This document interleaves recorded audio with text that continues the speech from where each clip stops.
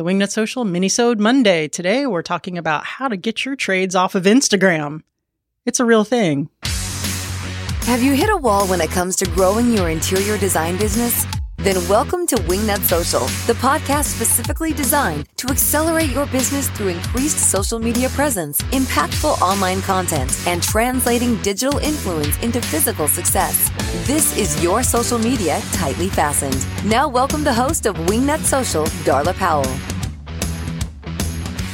Hey there, Wingnuts, and welcome to the Monday Marketing Minisode. Marketing Monday Minisode. I am joined... who am I? I'm Darla Powell, the head wingnut, and I am joined by Natalie Ann Graff. Oh, my whole entire name and no nicknames today. Wow. What did I do to deserve this? Well, you're hanging up drapery today in Abby's room. Oh, yes. And I remember why I hate hanging up drapery in CBS concrete wall, because then I have to use a hammer drill and then I have a piece of bleep ladder.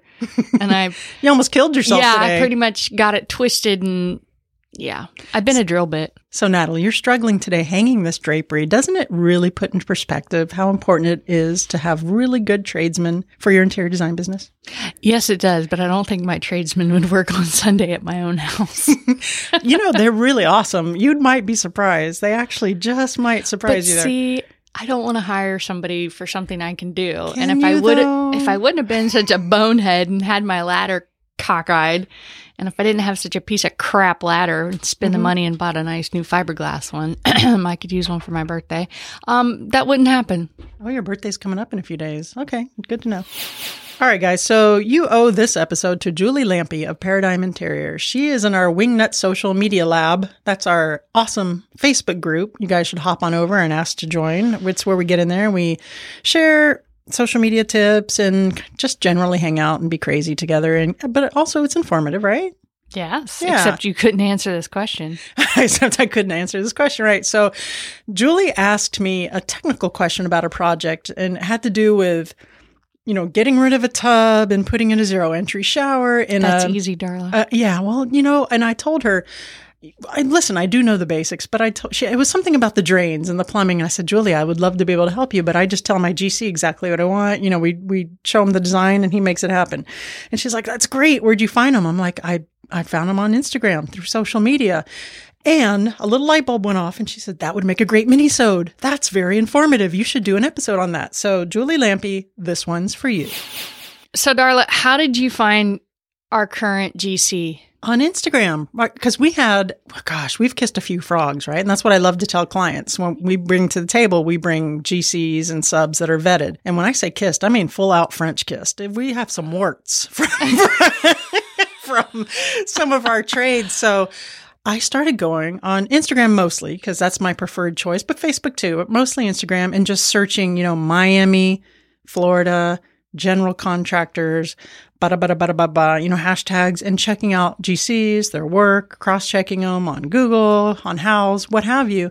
And then I would DM these contractors on Instagram and say, I love your work. I'm an interior designer in Miami, Florida. And can we meet up for coffee and discuss, partnering up or what have you? And so I did meet with a few and I met with one, a beautiful girl, sweet. And she is one half of the team of our GC team. And, it clicked. Trust your gut too. Guys, when you talk to these subs and stuff, at the risk of sounding woo-woo, trust your gut when you talk to some of these people. So long story short, very short, because this is a 10-minute show, we put this contracting company on a couple of smaller jobs that we had, right? Because we wanted to test them. Normally what I do is I have them come to my house and do work so I can test them on my house. And if they mess up, it's okay. It's just me. But this one, I took a risk and we tried them on a job and oh my gosh, were they good. They were amazing. Just like me, right? OCD, attention to detail, really, really great work. And they've been with us ever since. A word of advice, when you find that GC or you find that trades, you hang on tight and you don't let go. Yeah, you notice I'm not saying who it is. I notice. And another thing that you do is when you find your middle workers, you find your cabinet guys, you find your countertop guys, don't share your trades. This is like a pet peeve of mine. If someone comes to you and decides that, they really want to have an interior designer, but they really can't afford an interior designer. So they start picking your brain, asking, who's your contractor? Who's this? Who's that? Can they come work? Don't do it. Don't do it, guys. Don't be the nice guy, because how long did it take you to square those people away to where their craftsmanship meets your standards? And then you're just going to give them away for free. And you've had all that headache. In my opinion, hold them tight. Now if your mom asks, of course you're going to have to let your mom use them. Not even my mother. No. Well, I'd let my mother. But you got to hang on just because it is so, it's a competitive market too. And in Miami, a lot of times that we find a lot of people that take a lot of shortcuts. They like to not show up on time. They all kinds of stuff. And we really got lucky with our team of trades that we have. We didn't get lucky. This is the result of some serious legwork, lady. Well, yes, that's legwork on your part. Yeah. I just have to deal with them. See, I do something here. I do. You do. Yeah. So to Natalie's point, yeah. You know how many hours, how many meetings, of my time, of the team's time, and, going to jobs and trying out these contractors. So when clients are like, oh, no, maybe I'll hire you, maybe I won't, have your trades come out and give me a quote first. No. Or, hey, do you have a good paint guy you can recommend? Yeah, I do. Can I recommend them? Not so much. I know that sounds rude. That sounds rude, and you're supposed to help others, but it's just when you've kissed all those frogs as a contractors and you've dealt with all of the unhappy clients, and it's not necessarily your fault, it's the contractor's fault, and then you find that contractor that your clients don't get pissed off at, that's gold.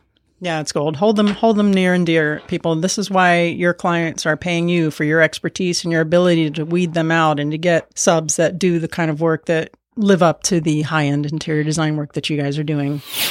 We've had plenty of episodes about networking and how important it is. So really, this is just another form of networking, getting out there and meeting these trades and getting them. And the contractor we found, we have a very good understanding. They know they work for us, and we know we work for them, and it's all a very happy family. But this also works in reverse. Okay.